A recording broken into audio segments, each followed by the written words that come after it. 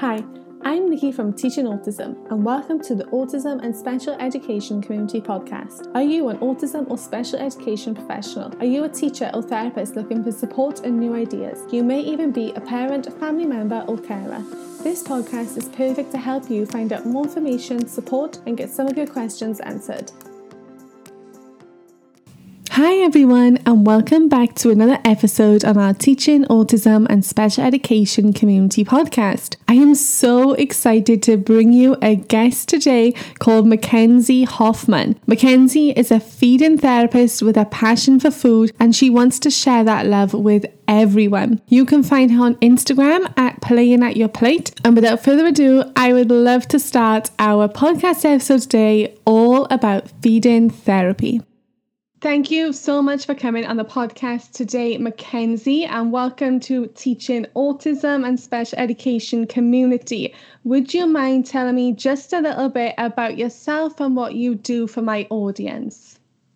Yeah, absolutely. My name is McKenzie, and I am a feeding therapist. I am also a speech pathologist. I work at a pediatric outpatient clinic that is associated with our children's hospital. I help babies learning to bottle, infants starting solids, and work with children of all ages and abilities working on their feeding.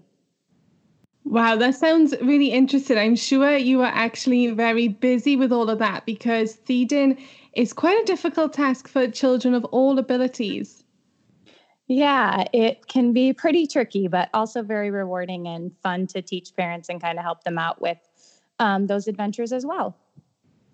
Definitely. I can imagine it's challenging, but very rewarding. And I had you on here today after seeing you on Instagram talking about feeding therapy. And I know that's something that a lot of my audience are going to be really interested to learn more about. So could you just give me a little overview about what feeding therapy is? Yeah, absolutely. To me, feeding therapy is really just helping kids and their families learn to eat and have successful meal times. As a feeding therapist, I work really closely with the kids I serve, as well as their families and other providers to determine their source of the feeding issue and to help them offer strategies to make changes so everyone can have a positive feeding experience. That's really, really interesting. I love all things feeding anyway, just because I find the whole subject fascinating because everyone's so individual as well with their feeding and different struggles they may be facing. So I can imagine that you really have to get to know every child you sort of work with and able to offer that advice to them and their families. Yeah, it's really important to get a detailed case history and really kind of find out where the problem started. I feel like that's a big piece of it, is trying to kind of dive into that child and figure out what happened, maybe in the beginning, maybe with bottling, kind of what was the issue that started them not liking to eat, or what is contributing to the issue and continuing to contribute to the issue. So I really like to dive into that and kind of give families a new perspective on kind of seeing where it started and how we can fix it. That's great that you really go far back and look into all those reasons why. I think that would be really helpful for people who are listening to maybe consider looking right back at the beginning rather than just focusing on the here and now. Yeah, because we learn how to love to eat when we're babies and when we have positive experiences feeding on the breast or taking the bottle or starting those solids. And if there's some blockage in our throat, or if we're aspirating, or if we can't get a good latch on the bottle or the nipple, then we may develop negative experiences. Every time we got food, we had a bad reaction and we didn't like it and it didn't feel good in our tummies or whatever that might have been. And then that could cause us to actually not know how to eat or not to like to eat. So we don't get those positive experiences and love food like some of us do. We start early not liking food and being worried about it. So we really have to change those negative experiences to positive at an early age. I love that because I've never really thought about how those very early negative experiences could have an effect. But now you've said it, it makes so much sense about so many students I've come into contact with over the years. Right. That's awesome. And while we're on the subject, a lot of my audience wanted to know, who do you think feeding therapy is for? Because a lot were thinking that maybe it's just for very young children. A lot were thinking it's for babies. But do you think it's something that anyone can access? I think it's something that definitely anyone can access. I mean, I start with babies and work with families there, but in the outpatient setting, I work with kids of all ages. I have kids on my caseload that are teenagers that have never developed that love for eating, and it just got worse and worse and worse. It kind of seems that the kiddos who have never liked food just have always been doing it for routine, always have been kind of harped on by their parents, had been asked to eat, and they've never really liked it. So I really like to get back into that and kind of find out why you don't like it and how we can fix it. But a lot of problems contributing to low tone can cause it. If they don't have the muscle tone to chew successfully, that could be related. Sensory processing concerns is a big one, especially for kids on the spectrum. The food is too crunchy. It tastes too strong. They can't sit still. They don't like the smell of it. They can't stand how it crunches, and they can hear it vibrate through their head. Like, that's too big of experiences for them. So they don't like it. And oftentimes those kids have big ideas of why they don't like the food. So they kind of really blow it out of proportion. Like, I can't eat anything crunchy because it makes my ears hurt. So now I won't eat anything. So these kids are doing huge setbacks and big reasons of why they don't like food. So I feel like it can be really for anyone, starting with babies, but all ages, definitely. That's fantastic. Like, even working with teenagers as well just goes to show that this really is accessible for anyone who's sort of having any sort of issues around feeding. But would you say that early intervention is best? Like, if people are able to sort of recognize that maybe their student in the classroom, maybe their child at home has a sort of issue around food, do you think that early intervention is really helpful, or do you think any age can come in and you're just happy to work with them from there?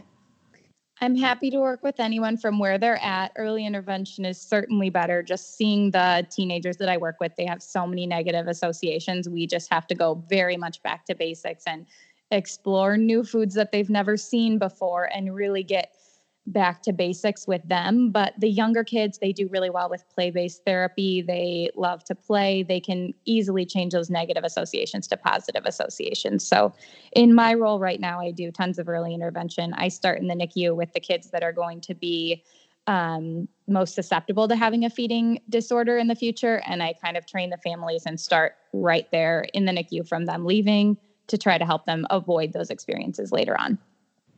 That's great. And I think pretty much like anything, that early intervention is really key because, as you say, when they're teenagers, there's so much more for you to go back through and so much work to look through as well. But for anyone sort of listening, how would they access some sort of feeding therapy? Feeding therapy is usually in most children's hospitals. I would say the hospital setting, especially if there's a NICU, there's going to be a feeding therapist. Pediatric outpatient clinics will often have it, especially those working with OT, speech, and PT or different therapists. Speech pathologists as well as occupational therapists are the primary providers that are doing feeding therapy. Speech is going to look a little bit more on the oral motor side of things, whereas OT is going to look more on the sensory side. But being a speech therapist and working with OTs all the time and talking to OTs that do feeding therapy, I feel like there's a lot of carryover. To be a feeding therapist, you need to do more than just oral motor or just sensory. You need to have a collaborative approach. So I've taken OT trainings. I've taken courses that are OT and speech specific, just so I can definitely have a full look at the child and not just be looking at oral motor or sensory. I want to combine all of them to provide a good feeding therapy session. That's great that there's so much of a crossover and that everyone's sort of working together as well. Because I know you mentioned the speech and language therapist, the occupational therapist, the physical therapist. So I do think that carries over to a lot of things that we sort of teach in life as well, where all of us have something to bring to the table. We can cross over, offer that advice. So do you think that if, maybe a family are going into a hospital and they're feeling overwhelmed and they don't know who to speak to, do you think that having all those different therapists there really help the family understand from different perspectives about the different issues around food? Yeah, absolutely. I think that somebody needs to kind of take charge and kind of get them there. And it usually starts with the primary care doctor or physician. And you kind of, if you address some issues to them, they usually can refer you to a feeding specialist. But a lot of physicians aren't as familiar with feeding therapy. So sometimes you kind of have to advocate for that as a provider and as a parent, to kind of let them know that that is a resource that they have, maybe not as accessible in their hospital specifically or in their community, but it is an option for everyone. But yes, always collaborating. I love working in a hospital setting because I can have access to more physicians and nutritionists and GI doctors, and also can reach out to the schools and the occupational therapists there and the speech therapists there, and other providers that are working with the child to give really a collaborative approach to feeding. Your job sounds really lovely, the role where you are able to help out so many children and young adults in so many places as well, and being able to have all those resources on hand in the hospital, helping families, liaising with schools. That must be very rewarding for you, and you must see a lot of different cases as well. Yeah, absolutely. I am constantly working with all different kiddos and have such different caseloads. I do a lot of babies transitioning to solids, and children trying to transition off of NG or G tube for failure to thrive. I see kids with different special needs and diagnoses. I have also worked a lot with kids on the autism spectrum and trying to just change their mealtime experiences as well. Wow. So it's safe to say that every day is very different for you in your sort of job role. Absolutely. Yes. Every Now, kid is very different. So keeps me busy and entertained. So I can imagine it must be so rewarding to have all those children and young adults coming to you. But obviously, like we say, every child is different. Does that mean that you have a lot of different approaches to feeding therapy that you use? I do. I have been to multiple trainings, and I like to use a combination of a lot of different approaches. I know some of you were interested on like the different therapy approaches. I would say the most popular therapy approach to feeding is a play-based approach. The most popular one being the sequential oral sensory approach to feeding, or the SOS approach. That is probably the one that you will run into if you just research feeding therapy or see what kind of approaches there are. It was created by a psychologist. She uses psychology principles to kind of slowly desensitize the child to foods, but also uses a lot of good sensory aspects of feeding. So going slowly based on the food. So if it's a food that is white and crunchy, we will also introduce another food that is also white and crunchy, so the child can make small sensory changes to the foods. And you're kind of desensitizing them to those foods while playing with them and while exploring them. So the approach works really nicely with a lot of different kiddos. On the opposite end of the spectrum, there is like a behavioral approach. I feel like behavioral approach can be helpful for certain kids. It is a little bit older approach, in my opinion, just because it's very different than the play-based approach. It does have more research because it has been around a little bit longer, but it has a lot of like positive and negative reinforcement, and sometimes requires like an inpatient stay. It is also very different from a play-based approach, so they're often not used together. However, I think that there are certain kids, especially in the autism community, that would benefit from a little bit of a mixture of both, just because behavioral approaches are so well researched in the autism community. I feel like using a little bit of a behavioral approach is okay with me sometimes when treating certain populations, but mostly I am play-based. I would say overall, I am just really interested in helping everyone love to eat. I like to say that I help everyone learn to love to eat foods, because I love to eat foods and a lot of my kids that I work with don't. And my main goal is to get them to love some food in some way so they can have some positive mealtime experiences. I love that. I love the vision you have with the clients you work with as well. And it was really interesting to hear how you have those two opposite sides of therapy, which can, though, work together sometimes for some of our students. Because I know we have often used little pieces of different curriculums and different therapies, because you very much sort of pick and choose little bits that you think will work for individual students, because everyone sort of reacts to sort of different things, and they like a little bit of play, they like a little bit more structure. So being able to mix those, I think, will be really helpful too. Yeah, absolutely. Yep. I think that a combination approach and kind of meeting the family and the child where they're at is the best option. Definitely. And with play, I find that play sort of takes off the pressure from families as well. And they're more willing to do some of that work at home if you're able to ask them to do things rather than calling it something so serious. Play just makes everything seem more relaxed and easy to go through. Yes, as a speech pathologist, I love play. Play-based skills are important developmentally. I also love using language to describe foods. I like to talk about what the facts about a food are, because so many of my kids are very focused on opinions and have a lot of negative opinions on the food, such as they smell bad or they're disgusting or they're yucky or whatever. I like to focus on facts and describe the foods using language. So it's orange, it's wet, it's citrusy. I mean, giving them real concrete facts versus opinions can be very helpful too, from a developmental speech standpoint as well as a feeding. I love that, especially the fact that you talked about opinions and how we can all have very strong opinions on food, but the facts are where we should really be focusing. And I love how you do focus on that as well. Yeah. So, going off the back of all that information, for people who are maybe sitting on the fence and unsure about feeding therapy, what would you say are the main benefits of putting someone through this feeding therapy?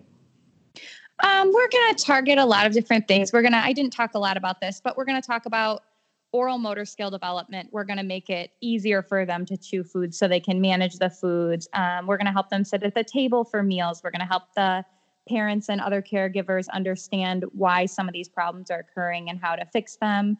We're going to work on developing positive experience with foods and meals, so the child is wanting to sit at the table, wanting to engage with the food, wanting to learn about it. We're going to describe foods. We're going to help with weight gain. We're going to help transition off of tube feeds, and really just working to see if we can solve some of the underlying problems and address those as well.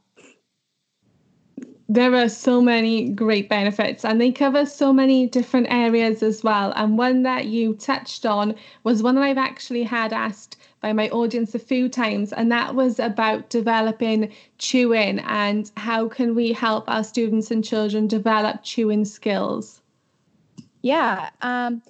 I really like to use stick-shaped foods to chew.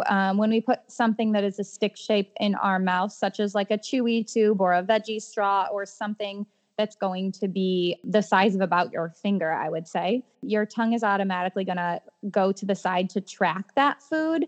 And you are going to be able to hold on to it while placing it on your back teeth to chew. So what we want to do when we take a bite of a food is to bite it, lateralize it to our teeth, and chew it up. So I find that stick-shaped foods work best for that. For kids that are having any sensory processing issues, I feel like crunchy, hard foods are best, or foods with a lot of flavor, because a lot of my kiddos don't have the sensory response to feel and track certain foods if it's very bland or something like that. So a big flavor, big texture, stick-shaped food is going to be the best to work on chewing, and then that can help with jaw strength. Those are really great. And it was really interesting when you talked about those stick-like foods, and I was sort of picturing myself eating them, and everything you said was so right. It's something you wouldn't even think about. And then as you say it, I was like, oh yeah, I totally get that now. Right. Yeah. It just kind of makes sense. And it's fun to watch kids do it and kind of just think about how you chew foods. You take a bite of food, you send it over to your teeth to be chewed, and you chew it up. And a lot of kids are putting things in midline and kind of sucking and mashing them because they don't have the oral motor skill to, or because it's a little bit harder for them. So they decide to do that. A lot of my kids will just eat very chewy, soft foods. Those are very popular kid foods. So not always just for kid foods. It's a lot of oral motor skill too. And can they manage the harder to chew foods or not? And a lot of my kids on the spectrum need a chewier food, and they need bigger flavors, and they need to be able to chew to kind of work that jaw and get that proprioceptive input they need. So I feel like it's very important to address that and make a plan for that, because foods can actually be very regulating and can help address some of those needs as well.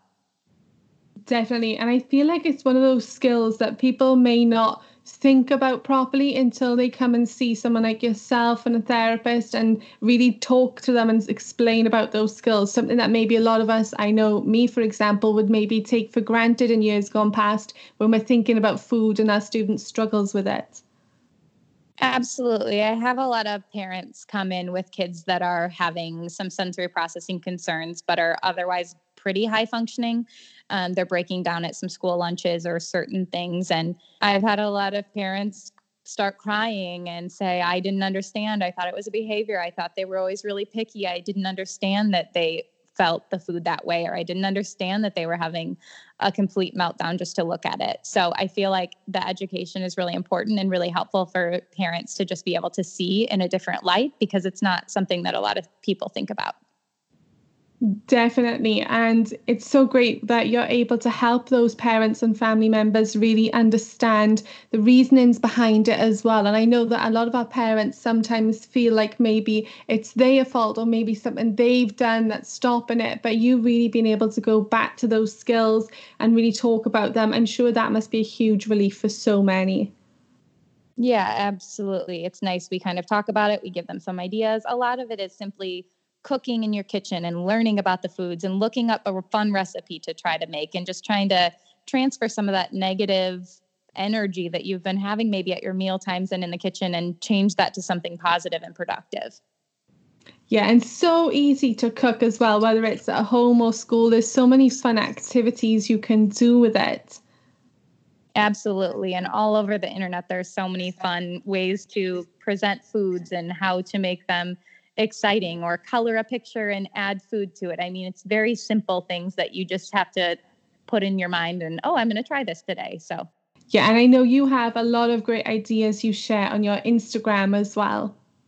yeah, absolutely. I try to inspire people as much as I can, and I'm very inspired by other people that I follow also. So it is a big goal of mine to share that inspiration, because sometimes I just have to be scrolling through Instagram and something pops up and I say, oh, I'm going to make that with my kids today. I kind of started the Instagram account because my son, who is now 4, was quite picky actually. And I noticed that kids just are picky by default unless you work on it.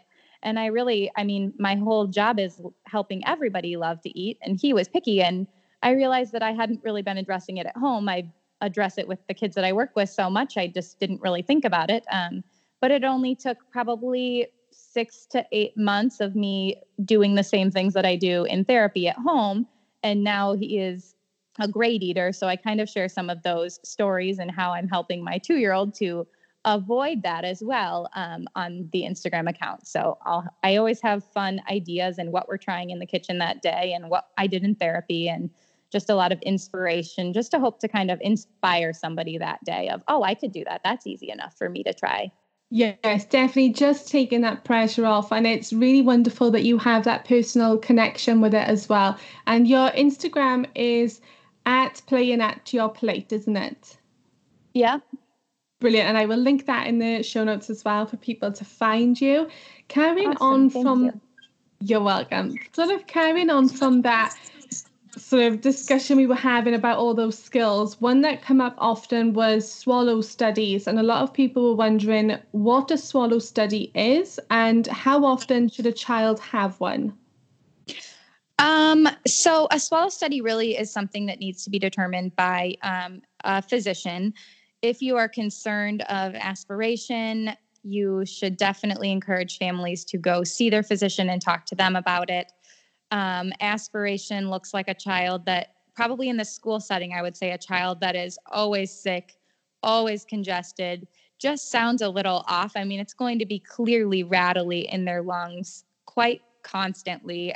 When they're taking drinks, are they not able to pace themselves? Are they sucking it down very quickly and coughing? Are their eyes watering? And those kind of things would be great to address with the parent, or possibly follow up with a physician. if you have a release of information in any way or can educate the family to go see a physician. I do have kiddos that come in that are 5 or 6 that have been aspirating their whole life and just never really realized that that was the underlying cause.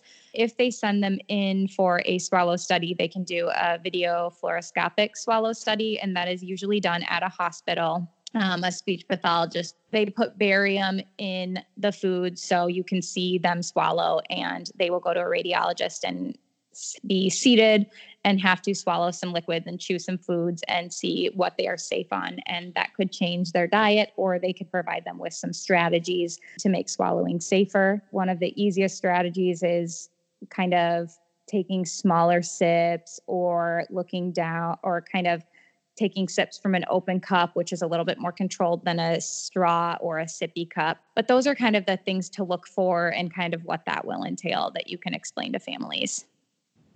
That was really helpful. Thank you. Because I've never had a student who needed a swallow study. So that was a question that really piqued my interest as well when people were asking. And all that information you shared, I can just imagine so many people now making notes and having that information. It's so handy to have just that little bit of information that could really have a huge effect on a student who maybe, like you say, that's gone missed for a few years. If people are a little bit more aware of just even potential signs, that could really help to speed things up as well. Yeah, absolutely. I think it's good to advocate, and some families just don't understand how it happened, or they don't go to the doctor as much. Or, I mean, at school, you guys see them eating way more than a lot of other people see them. It's hard to make that call by a 10-minute doctor's appointment. So absolutely. Yeah, and I think it's really great when all of us at schools can really communicate with families and have that relationship as well. And sort of talking about schools, I know that lunchtime, like you say, we do see our students eat a lot. Lunchtime can be really difficult for so many of our students, and especially even just sitting at a table. So many students they don't have the skills yet. They just aren't able to sit there. Do you have any sort of advice or recommendations for what either school staff or even parents at home can do to help their children sit at the table? Yeah, absolutely. I think that feeding is like the biggest sensory experience we encounter in a day. And I think oftentimes at home and at school during those meal times are really big. I get a lot of referrals for kiddos that are doing okay in comfortable settings, but the school cafeteria is a big set off for them.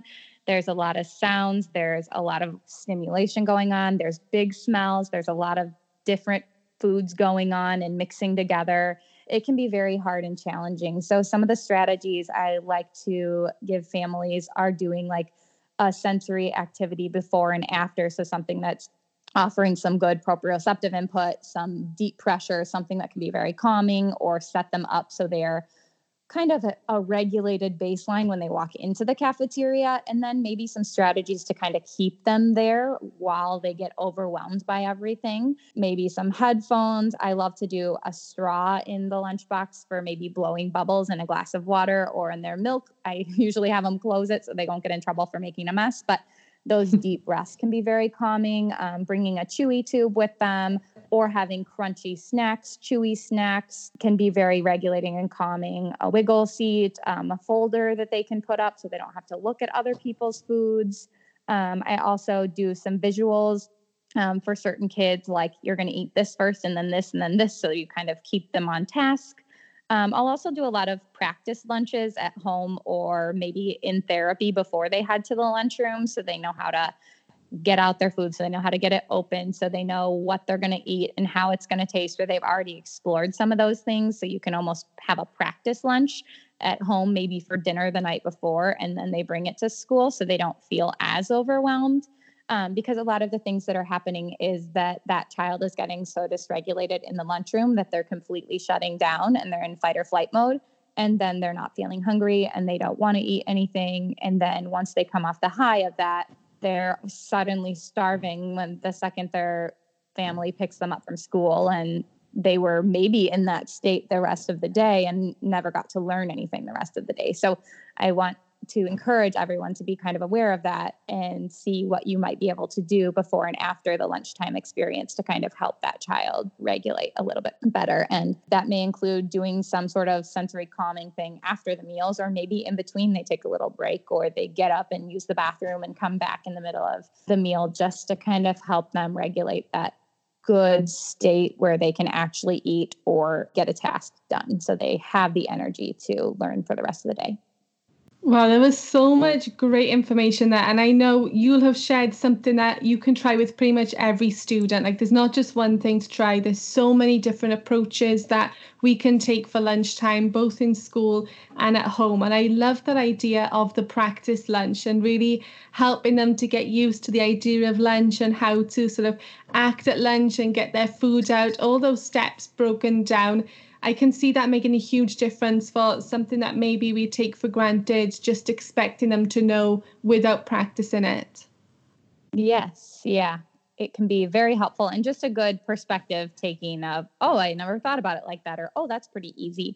And it does work really nicely if you can work with the occupational therapist at school to kind of see what some of those sensory triggers are outside of the lunchroom. So asking them when they're in the fight or flight mode is not going to be helpful, but addressing it before with an occupational therapist and deciding that actually looking at the foods is definitely my trigger, or the noise is the trigger, or the smell of so-and-so's lunch is the trigger, or standing in line with all the other kids is the trigger. So really pinpointing what the main trigger is and trying to work to fix that.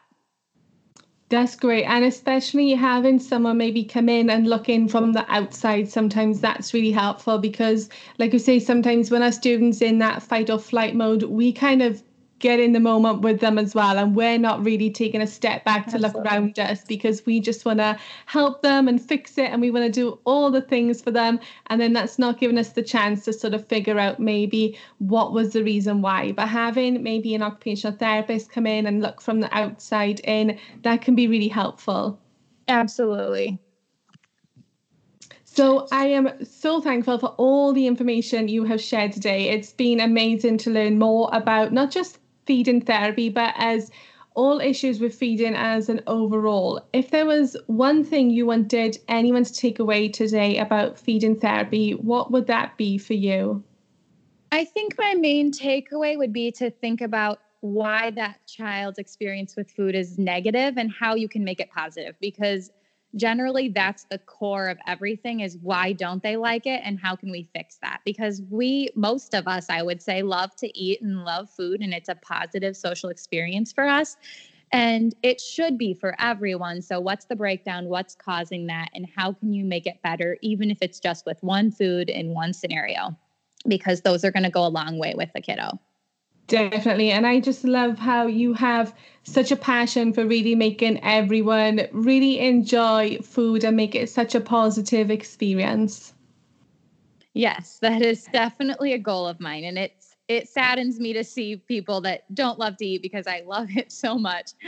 And it's usually pretty quick, and it's fun to even have a kid come into a room where they would have thrown up at the smell of their mom cooking something, and they can at least identify, it smells good in here, Mom. What are you making? Even if they're not going to eat it, that makes me feel good. I've had a couple kids that have had that experience, and I know they're kind of like, well, they're still not eating it, but I'm kind of thinking, wow, look at how far they've come, though. Look at the difference there. So I love seeing those positive changes, and just know that they do take a while, and it can be small, but they will come. And especially when they're young, you have plenty of time to develop those.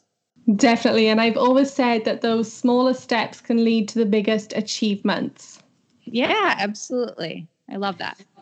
So I know that we said we could find you on your Instagram, which is Playing at Your Plate. Is there anywhere else that we can find you to learn more about feeding therapy and the information that you share? I am happy to answer any questions. I usually do most of my stuff through Instagram, just because I am a busy mom and I work full time as well. But I am happy to answer any questions, especially if you are having trouble finding feeding therapy. Feel free to send me a message and I can try to get you hooked up to someone in your area. I know people listen from all over. So if you are having any trouble finding feeding therapy or need some resources, I definitely have some online resources, or different people that you can contact to get feeding therapy from anywhere or online, if that is something you're interested in. Brilliant. I know that'll be really helpful for so many listeners today. And I'll link to your Instagram as well, just so people have that straightforward link. But that was just such a helpful episode. And I'm really thankful for your time, McKenzie. Yes, thank you so much for having me. I love talking about feeding therapy and helping educate others. So I appreciate the opportunity. Wow, that podcast episode today about feeding therapy was amazing. I know it's really opened my eyes to so many different things that maybe I hadn't thought of before. Thank you so much, McKenzie, for coming on. If you listen to this, don't forget to head on over to the show notes. You can find the links and where you can follow McKenzie. Thank you for listening, and I'll speak to you again soon.